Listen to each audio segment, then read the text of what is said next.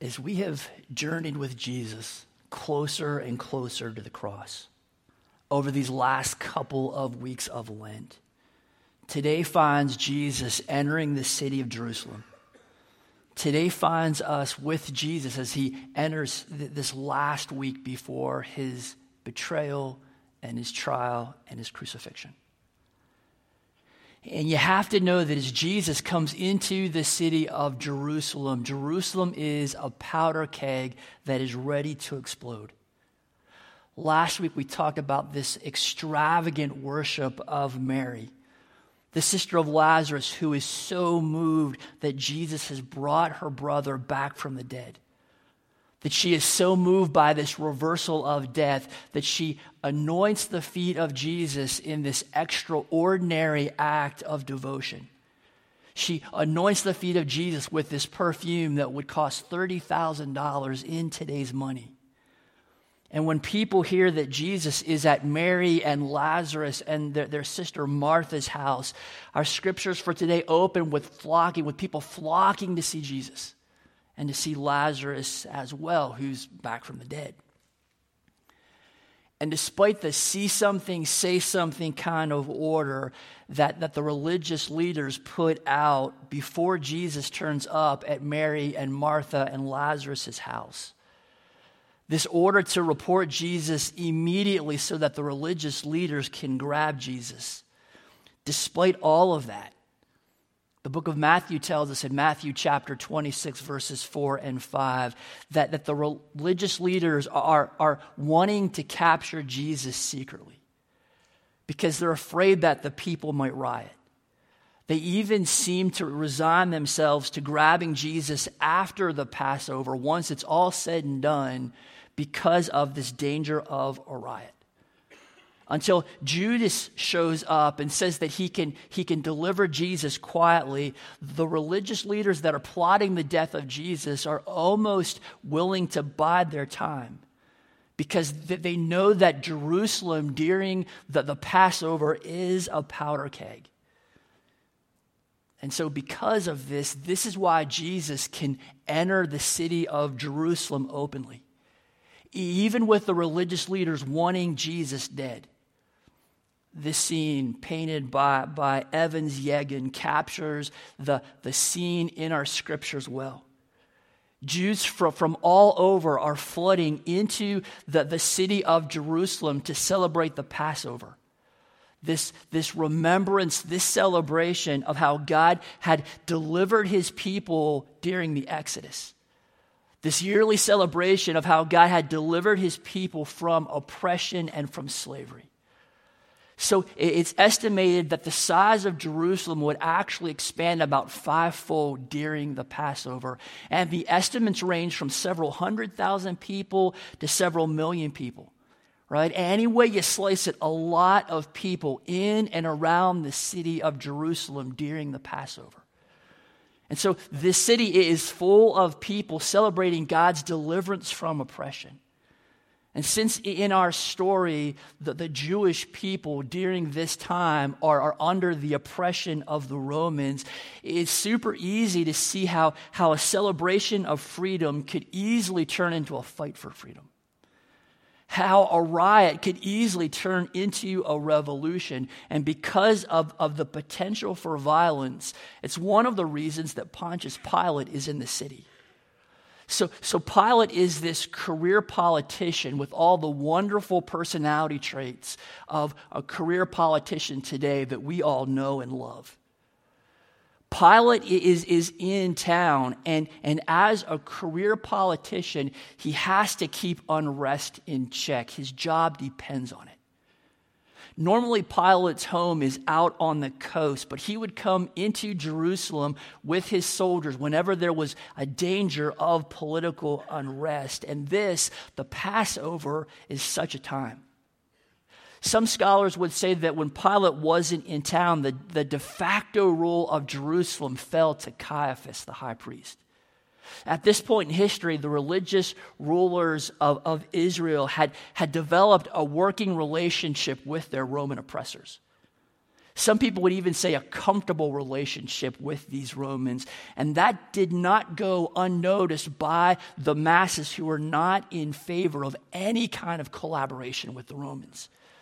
And so both the Romans and the Jewish ruling religious elite have a lot to gain by propping up the existing structure of governance, for maintaining stability, for maintaining the status quo and preventing anything that would jeopardize that. And so as we come into this Passover, the people are beginning to connect the dots and wondering if perhaps this Jesus might be the Messiah, their long-awaited anointed king. After all, he's just brought Lazarus back from the dead, and a guy with that kind of power, it's quite possible that he's got the power to free this Jewish nation from their Roman oppressors. Have you ever watched a presidential inauguration? Maybe you've been to one. But after the ceremony, after the speeches, there's this motorcade through the streets of D.C., and people wave these little American flags. Well, the palm branch is exactly like those little flags. It was seen as a symbol of the Jewish nation. And the words, and we saw these in our scripture, praise God, blessings to the one who comes in the name of the Lord. Hail to the King of Israel. The people have to be thinking that their moment is now. Here is someone who can step up, someone who can be their political leader, someone who can be their military leader, someone who can push out the Romans. It's exactly what these people are thinking. But this king is not arriving on a war horse. He's a humble king arriving on a donkey.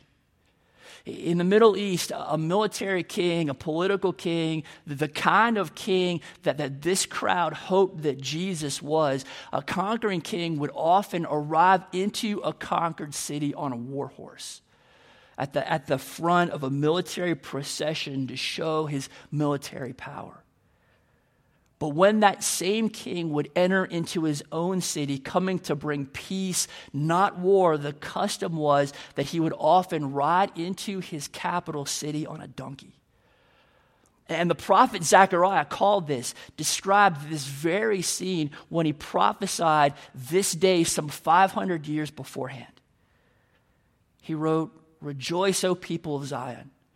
Shout in triumph, O people of Jerusalem. Look, your king is coming to you. He is righteous and victorious, yet he is humble, riding on a donkey, riding on a donkey's coat." Right? This humble king isn't coming to bring violence. He's coming into the city to be the victim of violence. This king isn't arriving to fight the powers of Rome. He's arriving to fight the powers of sin and death.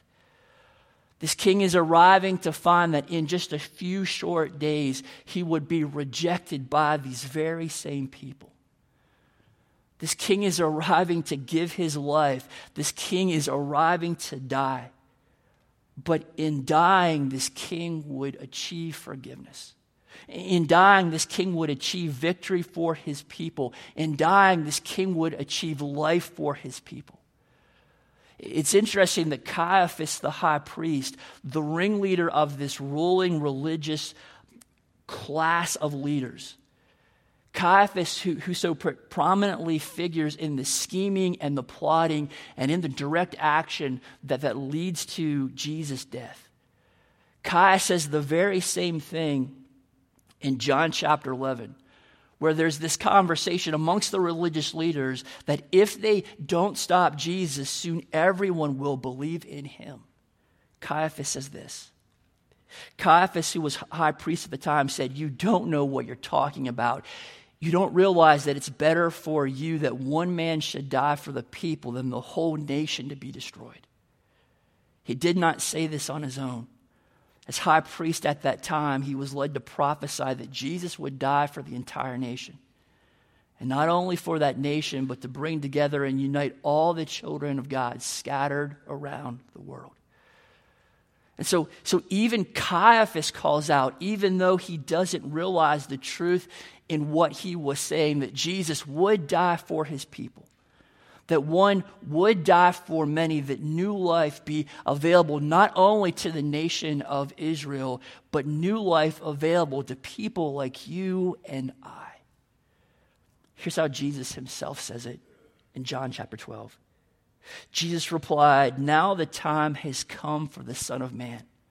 This name that Jesus uses for himself that speaks to his real identity as God. Now the time has come for the Son of Man to enter into his glory. I tell you the truth, unless a kernel of wheat is planted in the soil and dies, it remains alone, but its death will produce many new kernels, a plentiful harvest of new lives. And so King Jesus, as prophesied by the prophets hundreds of years before it happened, as prophesied by Caiaphas, as foretold by Jesus himself, King Jesus is coming to die.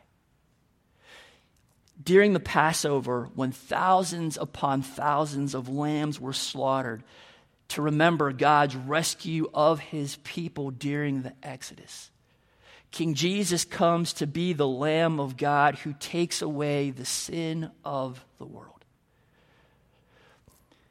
When you talk to people about Jesus, oftentimes it is no problem for them to acknowledge that Jesus was an inspiring figure, to acknowledge that Jesus had some pretty good life lessons around morality to pass on, that he was a holy man even, but go beyond that to say that he is God, and that's where the pushback starts. But given the events of this last week of the life of Jesus, given the events of Jesus' life, you can't, if you are being intellectually honest, you can't simply dismiss Jesus like that. Here's how C.S. Lewis says it. I'm trying here to prevent anyone saying the really foolish thing that people often say about him. I'm ready to accept Jesus as a great moral teacher, but I don't accept his claim to be God. That is the one thing we must not say. A man who said the man who said the sorts of things that Jesus said would not be a great moral teacher. He would either be a lunatic on a level with the man who says he's a poached egg, or else he would be the devil of hell. You must make your choice. Either this man was and is the Son of God, or else a madman or something worse. You can shut him up for a fool, you can spit at him and kill him as a demon, or you can fall at his feet and call him Lord and God. But let us not come with any patronizing nonsense about his being a great human teacher. He has not left that open for us. He did not intend to. I'm struck by that line in that quote, you must make your choice. And so if you are here this morning and you do not know Jesus as your Savior for the forgiveness of your sins, you have not entered into a real relationship with Jesus, I invite you to examine closely these events of the last week of Jesus.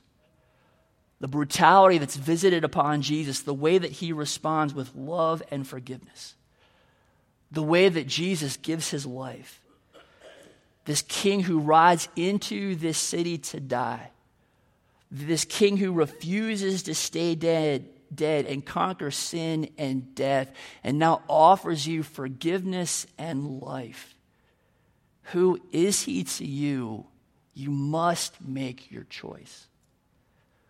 And if you're here this morning and you do know Jesus as your Savior for the forgiveness of your sins, you have entered into a relationship with Jesus, same thing. I invite you to look closely at the events of Holy Week. The brutality that's visited upon Jesus, the way that he responds with love and forgiveness, the way that he gives his life, This king who rides into this city to die, this king who refuses to stay dead and conquers sin and death, and now offers you forgiveness and life. A kind of life that is more and more realized as you submit to this king, as you yield your life to this king, as you allow this king to more and more reign and rule over your life, because it is the only way to find true freedom in this life. Are you embracing more and more Jesus as king, or is he an add-on accessory? Who is he to you? You must make your choice. We're going to end our conversation this morning by reading the events that take place in these last hours leading up to the cross.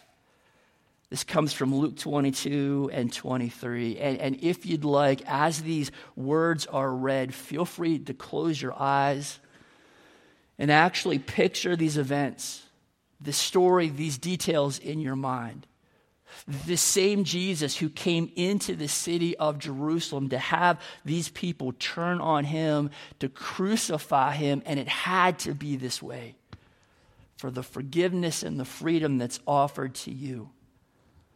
The same Jesus who came into the city of Jerusalem is now coming to you. Will you recognize him as your king? You must make your choice.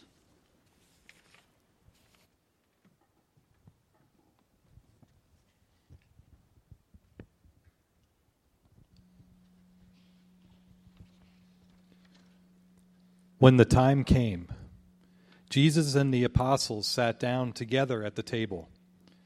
Jesus said, "I have been very eager to eat this Passover meal with you before my suffering begins. For I tell you now that I won't eat this meal again until its meaning is fulfilled in the kingdom of God." But here at this table, sitting among us as a friend, is the man who will betray me. For it has been determined that the Son of Man must die. But what sorrow awaits the one who betrays him? The disciples began to ask each other which of them would ever do such a thing. Peter said, "Lord, I am ready to go to prison with you, and even to die with you." But Jesus said, "Peter, let me tell you something. Before the rooster crows tomorrow morning, you will deny 3 times that you even know me." He walked away about a stone's throw, and knelt down and prayed, "Father, if you are willing, please take this cup of suffering away from me. Yet I want your will to be done, not mine."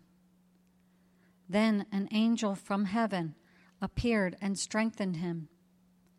He prayed more fervently, and he was in such agony of spirit that his sweat fell to the ground like great drops of blood. At last he stood up again and returned to the disciples, only to find them asleep, exhausted from grief. But even as Jesus said this, a crowd approached, led by Judas, one of the 12 disciples. Judas walked over to Jesus to greet him with a kiss. But Jesus said, "Judas, would you betray the Son of Man with a kiss?" When the other disciples saw what was about to happen, they exclaimed, "Lord, should we fight? We brought the swords." So they arrested him and led him to the high priest's home. And Peter followed at a distance. The guards lit a fire in the middle of the courtyard and sat around it. And Peter joined them there. A servant girl noticed him in the firelight and began staring at him. Finally, she said, "This man was one of Jesus' followers." But Peter denied it. "Woman," he said, "I don't even know him." the guards in charge of Jesus began mocking and beating him. They blindfolded him and said, "Prophesy to us. Who hit you that time?" And they hurled all sorts of terrible insults at him. Then the entire council took Jesus to Pilate, the Roman governor. They began to state their case. "This man has been leading our people astray by telling them not to pay their taxes to the Roman government and by claiming he is the Messiah, a king." So Pilate asked him, "Are you the king of the Jews?" Jesus replied, "You have said it." Pilate turned to the leading priests and to the crowd and said, "I find nothing wrong with this man." Herod was delighted at the opportunity to see Jesus because he had heard about him and had been hoping for a long time to see him perform a miracle. He asked Jesus question after question, but Jesus refused to answer. Meanwhile, the leading priests and the teachers of religious law stood there, shouting their accusations. Then Herod and his soldiers began mocking and ridiculing Jesus. Finally, they put a royal robe on him and sent him back to Pilate. Now that Jesus is back with Pilate, Herod came to the same conclusion and sent him back to us. Nothing this man has done calls for the death penalty. So I will have him flogged, and then I will release him. Then a mighty roar rose from the crowd, and with one voice they shouted, "Kill him and release Barabbas to us." They kept shouting, "Crucify him, crucify him." But the mob shouted louder and louder, demanding that Jesus be crucified, and their voices prevailed. So Pilate sentenced Jesus to die, as they demanded. As they had requested, he released Barabbas, the man in prison for insurrection and murder. But he turned Jesus over to them to do as they wished.